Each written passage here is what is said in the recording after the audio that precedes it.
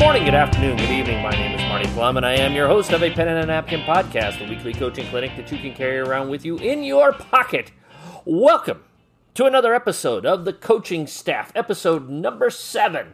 And this week, myself and my main man, Mr. Tony Davis, are going to be talking about pre-season scrimmage ideas, different ways that you can have scrimmaging without having it just be the same old thing, and having different purposes and different concepts and different identities to break up the monotony of the preseason. So, Coach Viss, are we ready to roll here this fine? Well, we're recording this on a Sunday evening. How are things in Eastern Iowa after the Iowa offense exploded for 14 points this weekend?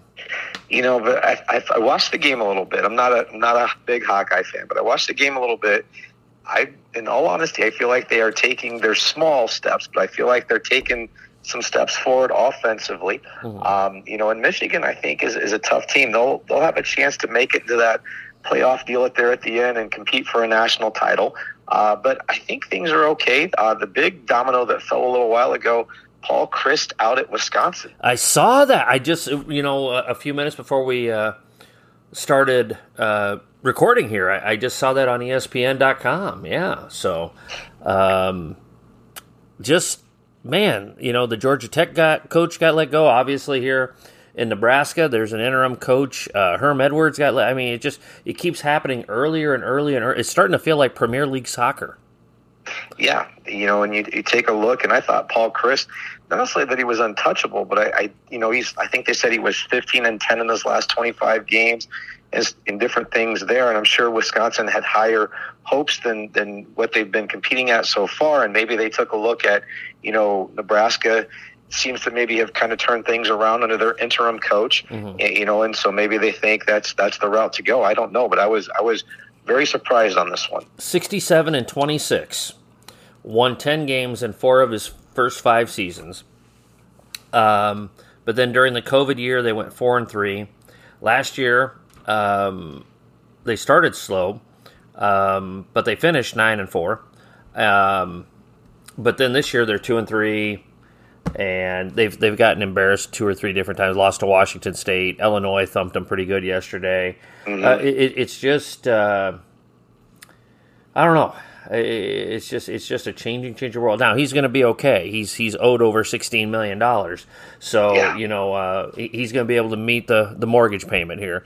Kind of reminded me of when they told Ed Orgeron they would pay him his $17 million or whatever, and he's like, "Which door do you want me to walk out of?" Yeah, it sounds a lot like a teacher's salary, doesn't it, Tony? Oh, pretty close. I think I make in that neighborhood. Yeah. Well, your accountant keeps track of that all, doesn't he? Yeah, I leave that to him. Yeah, exactly. So, well, let's get down to it here. Let's talk a little preseason scrimmage idea. Last week we talked about building up towards the start of the season, and as soon as we got off air, we started talking about what we wanted to talk about this week, and the first thing that kind of came out of both our mouths was, different ways of scrimmaging in the preseason, and just changing it up from the typical, well, let's play 5-on-5 to 11 by 1s and 2s. Some different ways to make your players think a little bit differently about the game, and accomplishing different things, forcing players to make adjustments on the fly, so forth and so on, making them think a little bit. And so, Tony, I've got 1, 2, 3, 4, 5. I got kind of 5 or 6 different ideas for a 5-on-5. And then I have my favorite preseason scrimmaging idea that I'll save for last year. So, do you want me to start, Tony, or do you want to go? It sounds like you've got yours ready to roll. I've got, I have some too, and I would love to tell you that they're mine, but I'm one of the best thieves on Twitter. Yeah. And saw this one that I don't know how to say his last name. I think it's Aberray. Chris Aberray had put out there with 15 different open gym style games to play 5-on-5 with. Gotcha. Okay. Well, let me see if any of mine come up on yours here. So the first one is, playing 5-on-5.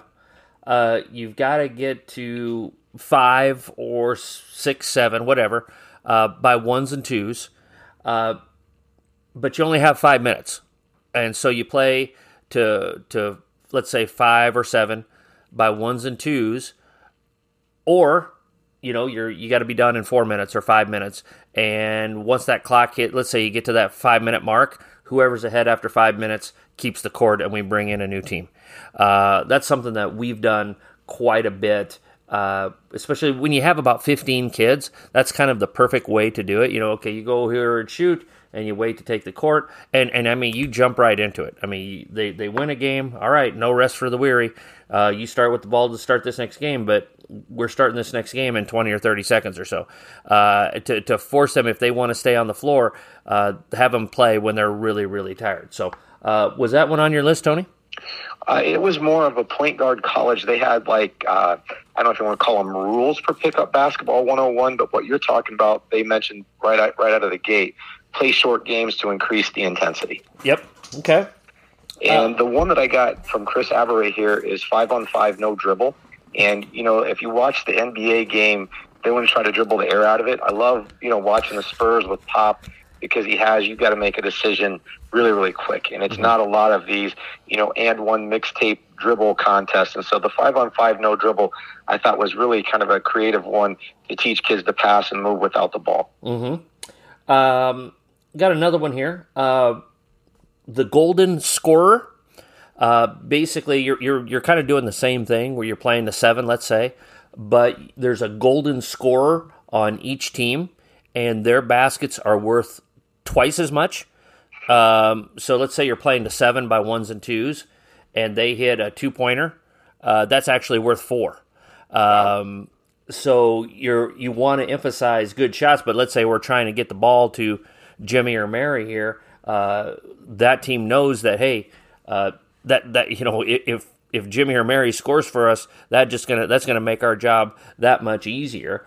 And it forces the other team to think, okay, hey, we've got to take away Jimmy or Mary because we can't let them get going, just like you would with a scout, where, hey, number 12 from West High, we can't let them get going here tonight. So that's another one that I like to do from time to time.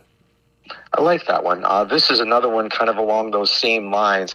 It says it's a time game. They go by 2s and 3s, but it's an automatic game over if everyone on a team gets a bucket. So if all 5 players score, then the game is over. If that happens, not to run into their timeout, it's just automatic game over if all 5 score. Mm-hmm. That was my next one on the list, was everyone has to score in order for you to win. So you get down to that last point, and Tom or Susie hasn't scored yet, and they got to get the ball to Tom or Susie, and Tom or Susie's got to knock down that shot. So that takes the ball out of the hands of the best player, per se, from having that kid score 4 or 5 of your 6 baskets that you need, or whatever the situation may be, and it forces a much more even distribution of the basketball, and it forces kids to learn how to set up other players and how to get themselves open in order to get that easy basket that's necessary. So, what else you got? They have here that I liked. They had zone on makes and man on misses. If you're a coach that defensively you like to give the opposing team different looks, I thought that would be a good one, because it's you're working on both offense and defense on this one. It makes the offense recognize they're not in the same defense all the time, and it maybe knocks some of the rust off as they have to go back in mentally and remember some of the different offenses that they had to face, different looks on the defensive end. Mm-hmm. Okay. Here's another one. Make it, take it.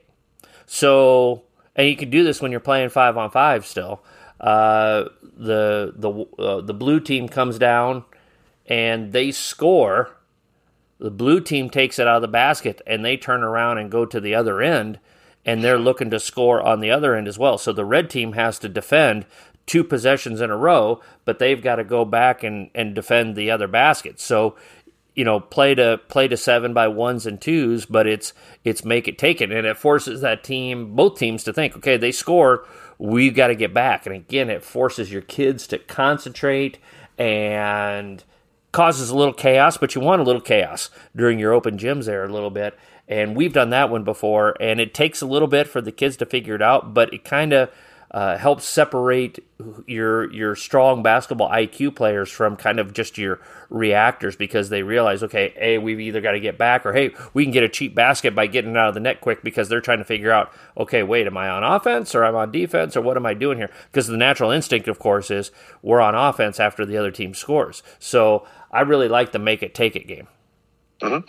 And this one is kind of a similar version of that, but instead of going to the other end, you can go right back up with it. So say, you score a little layup there. If they're not going to still block you out or anything, you can grab the ball right away and go right back up with it. So that's a little bit of a different version of what you were talking about there. Very nice, very nice. I've got one more 5-on-5 one here, Tony. Okay. Have different areas of the floor worth different points. So in the modern world of analytics, and I got this from Nick Nurse at Toronto, it was... 3-pointers, let's say, are worth 3 points. Just keep it simple. Threes are worth threes. A make in the lane is worth 3 points. But anything in that mid-range area, if you're the coach that wants to emphasize lane shots or 3-point shots, anything in that mid-range area is only worth 1 or 2 points, however you want to reward that. Or maybe you say 3 in the lane, 4 for threes, and 2 for the mid-range, or whatever scoring system that you want to have. But if you are that type of a coach, or if that's what you believe in philosophically, that you want to emphasize paint touches and scoring in the lane, or we're going to kick it out and we're going to shoot the 3-point shot, that's a great way to, not to say that, mid-range, we can't use that, but where you're really going to make your hay is either in the lane or on your catch and shoot threes. So that's another thing that you can think about doing in your open gym situations. Yeah, and be a great way, like you said, just to emphasize your style of play and what shots you're emphasizing, and your team is going to make sure that that's their emphasis and their focus. But like you said, the mid-range game's not dead, just isn't as high from an analytics standpoint as, the 3 or a wide-open layup. Absolutely. So do you have any more 5-on-5 ones there, Mr. I do. Nurse? I've got about 10 other ones. I'll share here with you real quick. Okay. They call it 5-on-5 hockey, where the ball has to be dribbled across half court by the person who defensive rebounded it. I thought that was kind of an interesting one. I was reading something about the Lakers, I think it was today, and they were talking about that's going to be their philosophy. Whoever rebounds it, and go. They have another one called 5-on-5 run in action. So again, it knocks some of the rust off of, your offensive playbook and stuff like that. We do a version of this next one during the season. It's called 5-on-5 rapid fire. We just start counting down from 24. We do the 24-second shot clock. And whenever they score, that's how many points they get. And so they do one where it's a 10-second shot clock for open gym. Okay. And then I like this next one a lot too. 5-on-5, everyone must touch the ball before you can score. Okay. Little Coach Norman Dale from Hoosiers. I was going to say, we could call that one Hoosiers. Yeah, there you go. 5-on-5, post must touch before a shot can be attempted. Again, if you have a big kid and you need them to touch the ball, just to get the defense to collapse a little bit, that's a good one. And then they have another one, we can layup is worth 3 points. So kind of like you were talking about earlier, just, making points for shots that are a little bit different. A long 3 is worth 4 points. So you have to put an X or whatever on the floor, put it back probably 3 to 5 feet there. This one says everyone must cross half court on defense before the offense scores. If not, the offense keeps the ball. And then you could also do it vice versa, where if every offensive player doesn't cross half court, the basket doesn't count. So I thought that was kind of an interesting one there too. And then they did another one. You don't have to inbound the ball. So you take it right out of the net and go. So you're emphasizing transition. Yeah. And then let's see, this last one here I thought was interesting. This is more of a defensive emphasis. Okay. Switch all screens on defense. If you don't, it's an automatic point for the offense. If you're not a big switch person, you could make it the opposite, where every screen has to be fought through, or automatic point for the offense. And so kind of like what you were talking about earlier, an emphasis on what type of shots you want for the offense by making them more points. This puts your emphasis on defense, whether you're a switching team like the Golden State Warriors, or, your screen is not an excuse team where you fight through everything. That also would be a way to kind of get that point across to them. A pen and a napkin university videos are just another way that a pen and a napkin can help you become a better coach. Our university video library is constantly expanding, with topics ranging from interviewing for a job to full court defense to 25 universal truths about coaching. Our university videos will help you round out your skill set as a coach and help you hone your craft. Videos are $10 a piece, with bundling options available. To order, you can DM me on Twitter, send me an email at apenandanapkin@gmail.com, or order from our website, apenandanapkin.com. Be sure to check out the A Pen and a Napkin video library. Very good, very good. Here is my favorite preseason scrimmage concept, and the best way to do this is if your court is a little bit shorter, this is probably the best way to do it. So, like, if you have an auxiliary gym that isn't as big as your main gym, we call it queen of the court. You know, guys can call it king of the court. And take your kids, divide them up into teams of 3-on-3. Okay, you're gonna play on the sides. So you're running the two side courts. You're playing 3-on-3, full court, and you only are allowed to dribble one time per touch. Okay? Okay. If you score, you win. And now what you can do is you can have a coach on either court, and after, if nobody scores in, let's say, 4 possessions, you're like, okay, whoever wins the next possession wins. And so even if they get a stop, they win and they advance. So because you don't want it to take too long, you know. So yep. So 3-on-3, full court. You one dribble per touch. You score, you win. And so let's say the one court is the preliminary court. You have to win on the preliminary court to get over to the Queen's court. Okay, and so that's where the Queen's court. That's where it's made at. Okay. And you don't get credit for any wins unless you win on the Queen's court. So you have to win a minimum of 2 games in a row before your team gets, and I'm using an air quote here, Tony, and a win, okay? And as long as you win on the Queen's court, you stay on the Queen's court, okay? And it's the same rules, 3-on-3, 1 dribble per touch, play in full court, you score, you win. If you're the queens of the court, you get the ball to start it every single time. You know, whoever's coming over to the queen's side of the court, they've got to get a stop in order to get the ball and try to score. And we'll do that for 25, 30 minutes, rapid fire. And I mean, you'll get a rotation. Sometimes you'll get a rotation in 15 seconds, and they've got to jump over to the next court. But it makes it highly competitive. It makes kids think. Again, you just don't get the kid that is just a dominant player and they're playing in space and they just get to win every single time. It forces them to think with the 1 dribble rule. And it's just a great conditioner because you're playing, you can't lollygag. There's no lollygagging in Queens of the Court there, to quote Bull Durham. But we use that all the time in our preseason.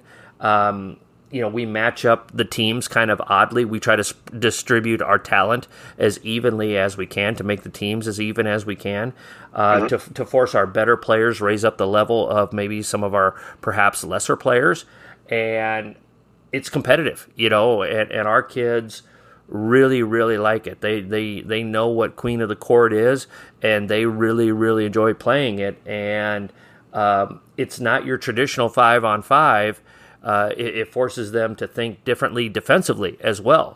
I got to get into a lot bigger help because there's not 5 people out here. There's only 3 people covering the same area that it would normally take 5 people to cover. So I highly encourage folks to use that one.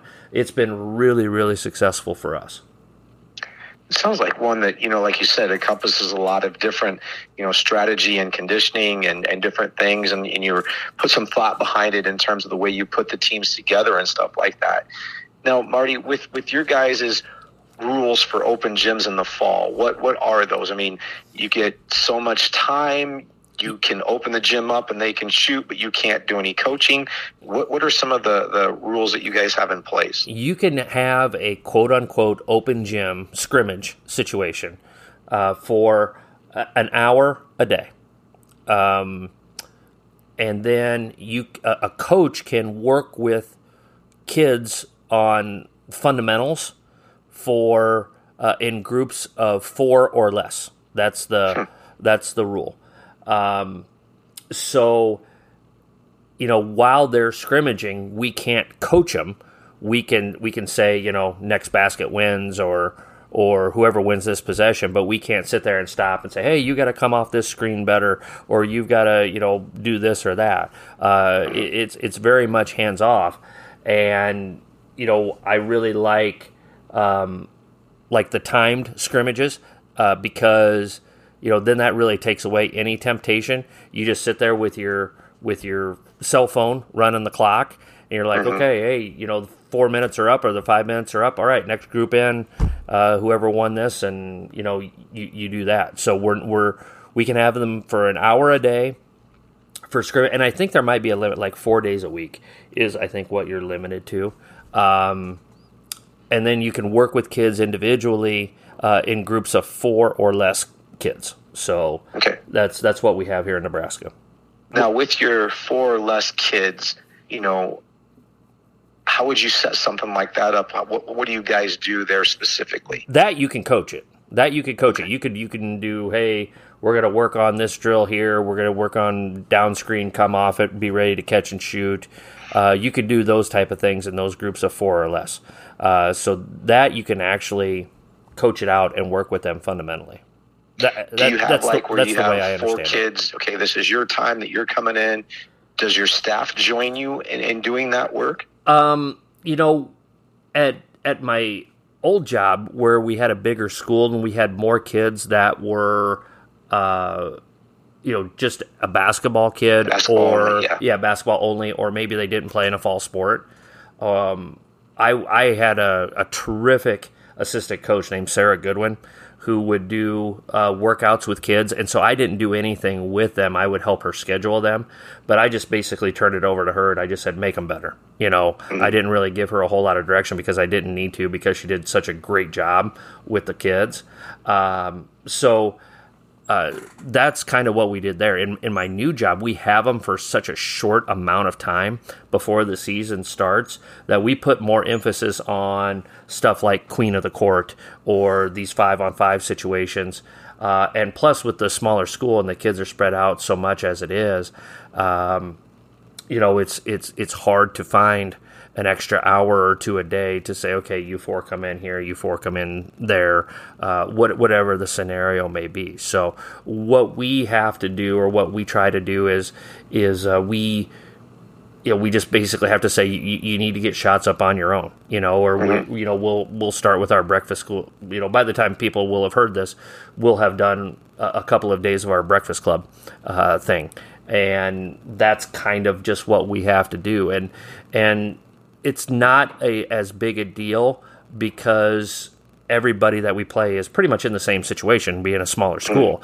Most schools aren't going to have their top 8 players be fall sport athletes. They're probably playing volleyball or running cross country or playing softball or some combination of the 3. So I don't feel like we necessarily fall behind by doing things the way that we do it. It's just an adjustment being at a smaller school. Mm-hmm. And weren't you saying all but 2 of your kids do a fall sport? Yeah, all but 2 do a fall sport, and so they'll come in. Hopefully, they're getting some shots up on their own. We're right now we're starting to do our youth basketball, so our gym time is really, really precious, and it's hard to find that time. But I got kids in marching band before school or doing show choir stuff before school. I mean, so it's hard to find time to bring those kids in for those individual workouts. So we'll wait until late October, even if let's say softball team is done this week, we'll give them a week or two off and let them recharge and re-motivate themselves, and then we'll hit it hard for about 3 weeks before the season starts with, open gym scrimmages and try a lot of different things that we talked about here tonight and get them going. Now, are there many leagues around there, like 5-on-5 leagues where teams come together and play, Sunday afternoons or evening or whatever the case may be? Yeah, it's there for like the bigger schools. Bellevue East used to run one. Trying to think, Elkhorn South might run one. I could be wrong with that. So I know those are available, but again, with the size of our school and we talked about it last week. I don't want the cross country coach coming up to me, with their number 1 or number 2 runner rolls their ankle. They're out for the conference meet because they're playing basketball when it's cross country season. Just like I don't want them rolling an ankle getting ready for track or whatever it may be in the spring. So we just have to make do with the situation that we have. Of course, selfishly, would I like to do more? Absolutely. But like I said, most of the schools that we're going to play against, pretty much all the schools that we're going to play against at our level, they're in the same situation that we are. And so, like I said, there's no real feeling of, oh my gosh, we're falling behind. I felt that way at my old job if we didn't do that type of stuff. But here it's everybody's pretty well the same size, and their kids are spread out and doing the same things that ours are. So how about you guys? It's the resources that you have. You do with what you have as far as the resources and stuff. Our guys played today. They went to Central Iowa and Ankeny, and I think they played Des Moines, Lincoln, and Newton, if I remember correctly. So our guys played today. They'll play a couple more times here in the fall. There's some leagues and stuff. There's an AAU program called Team Iowa in our neck of the woods that holds where they have enough for 8 teams, and they do a draft and stuff like that. And there's another one, Game on 380, that does kind of a similar thing there as well. Yeah. And the other thing I was remembering too, because our rules are a little bit different. Like, we can have unlimited open gyms. We could have it forever, whatever length we want. But like you mentioned, gym space is precious. And right now our volleyball team's in the middle of their season, and different things. So it's hard to get in there and get that time. But at the same time, our guys do a pretty good job throughout the day of getting in and doing some work on their own. But we couldn't coach them until the season would start. Yeah. And so fortunately for me, I had some dads that would come in and would run some skill stuff early, and then we would break up and do, some of those games that we talked about a little bit ago. So it'd be about half skill work and then half would play. So you have 45 minutes of skill work, 45 minutes of scrimmaging.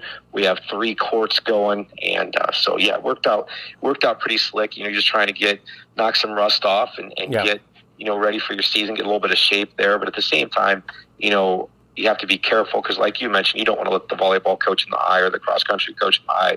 Hey, sorry about Sally or Jimmy. They rolled an ankle and they're going to be out for a few weeks, and that could be their postseason. Yeah. And so, you have to be careful and use your resources well. Yeah. And, that's why I really like what we do with the Breakfast Club thing. Cause they're just standing and shooting the whole time. I mean, they're in the street clothes. They're standing and shooting. It's just a way to get some touches, and, we'll kind of work our way into it. We'll probably have about 3 weeks of our Breakfast Club, where they will come in and shoot.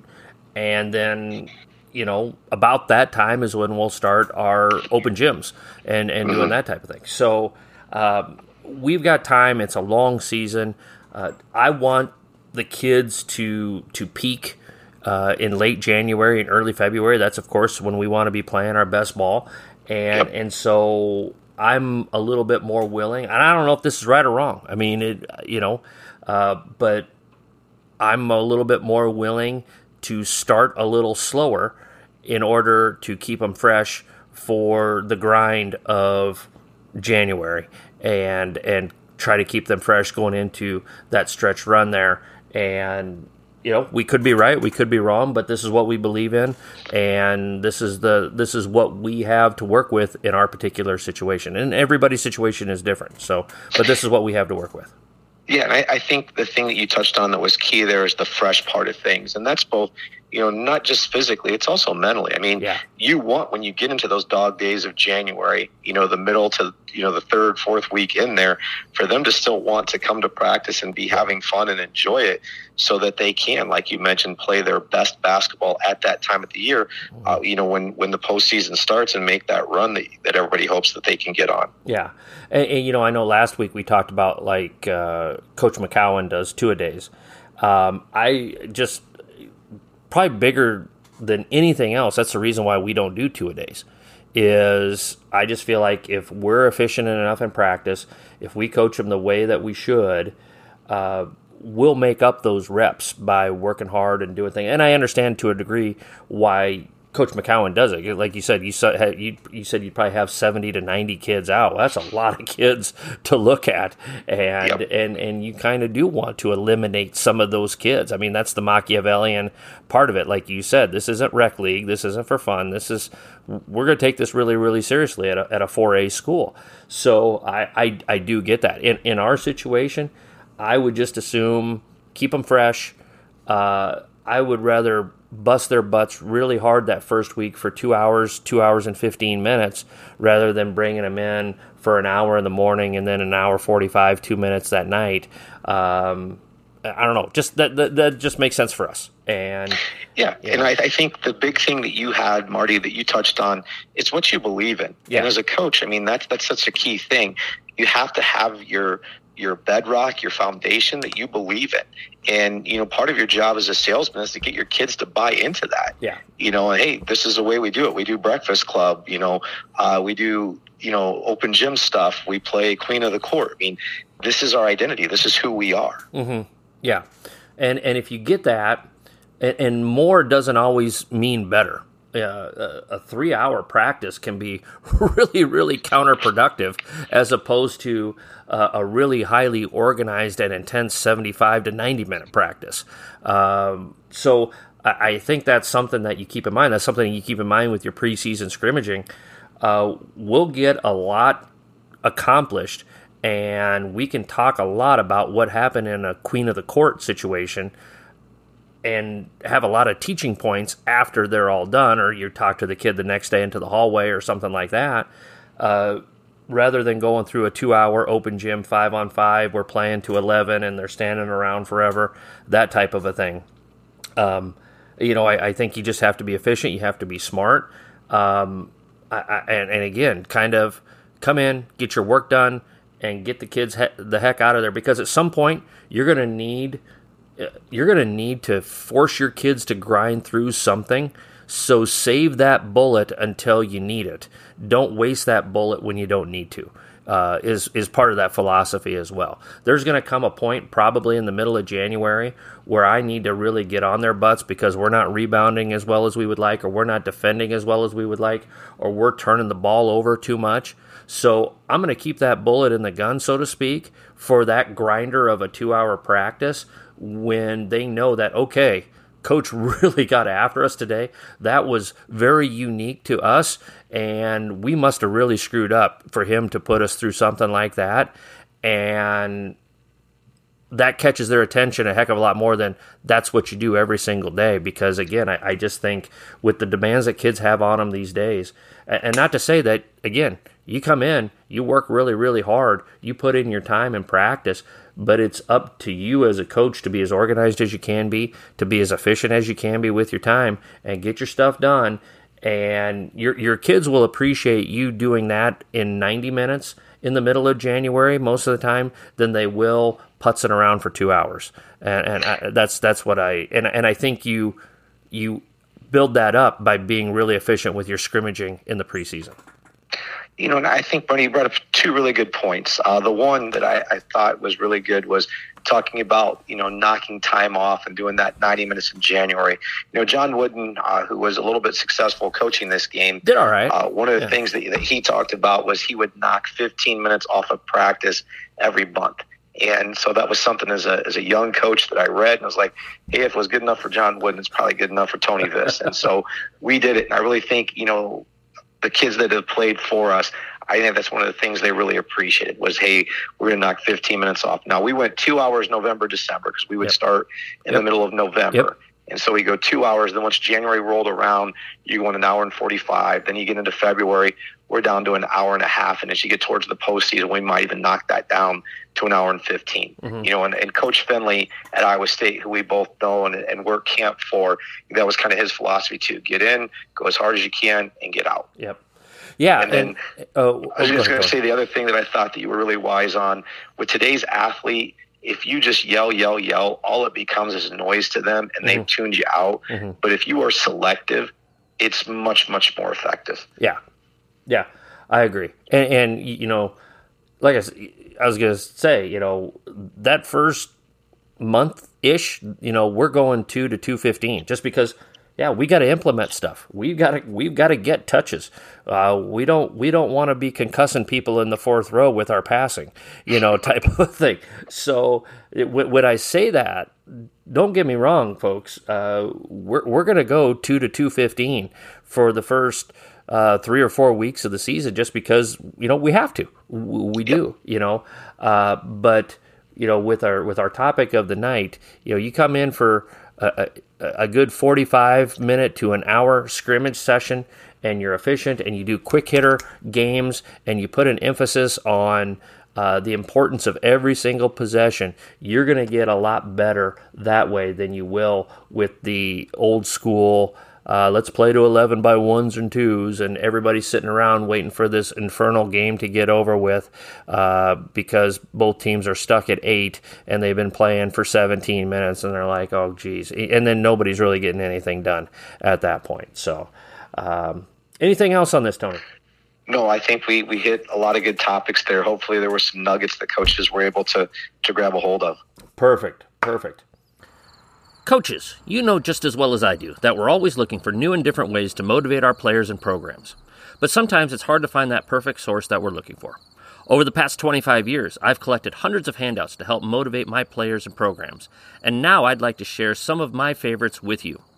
The A Pen and a Napkin 101 Best Handouts booklet is now available to you for only $15. In this booklet, you'll find motivational material for all types of situations and individuals to help you communicate your values to your players and program. For ordering information, you can either DM me on Twitter or email me at apenandanapkin@gmail.com for details. The time is coming again, Mr. Viss. It is trivia time. You got last week's correct, little Sacramento Kings. The score is 4-2. It is episode 7.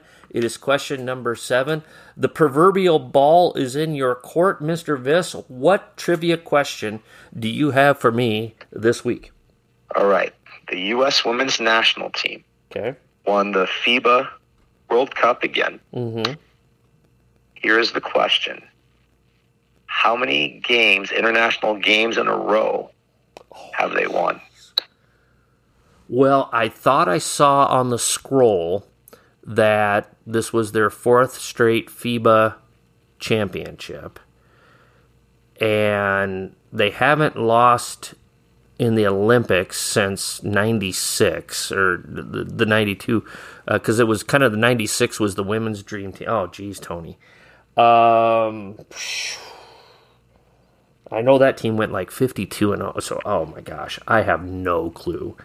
112 is incorrect.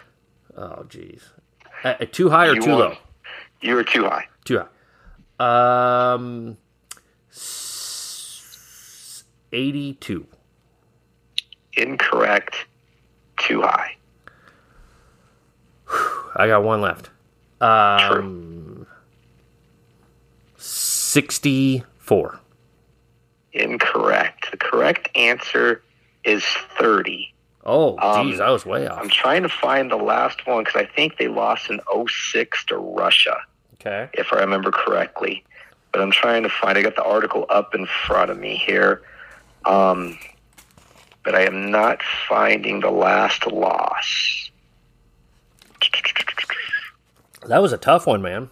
You brought the heat this week, Tony.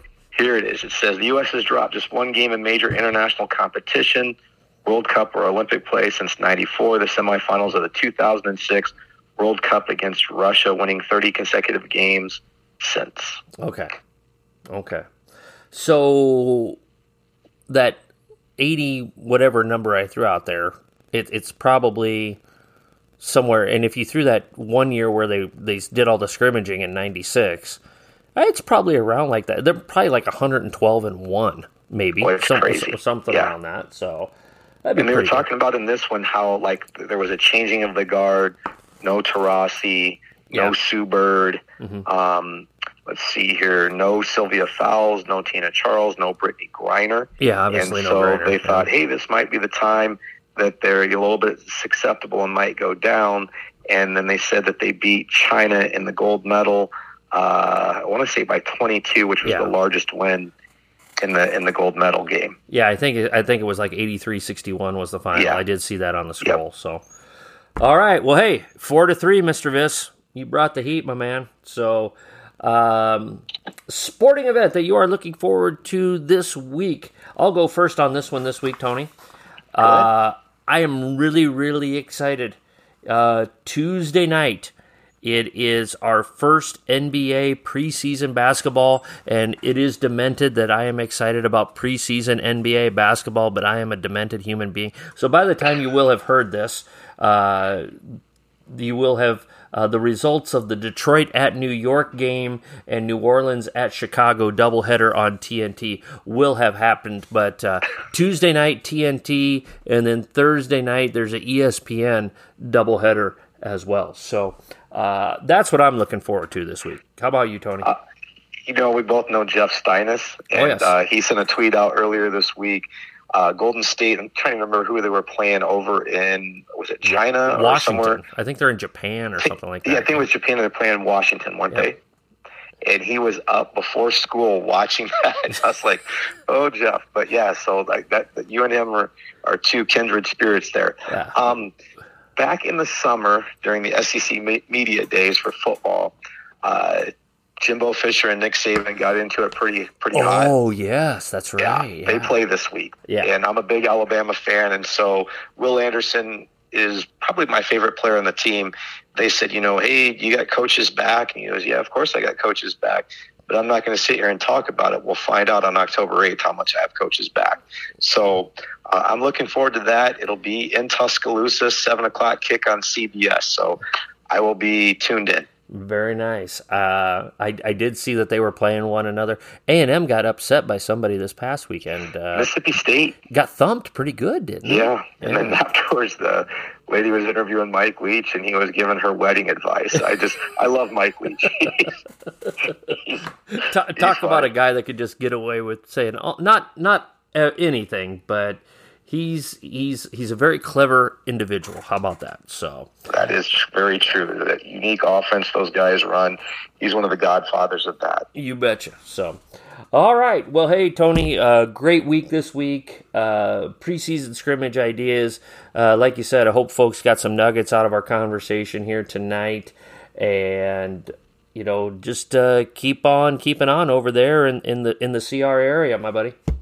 Will do. Best of luck this week as you guys start the Breakfast Club, and I'm jealous that you guys are getting to do that a little bit. And season will be here before we know it. We're already in October. I know. I told my wife this weekend actually. I said, I'm starting to feel the juice, starting to get a little excited here, and got a couple projects that I want to finish up before we start really get into deep with our practice planning.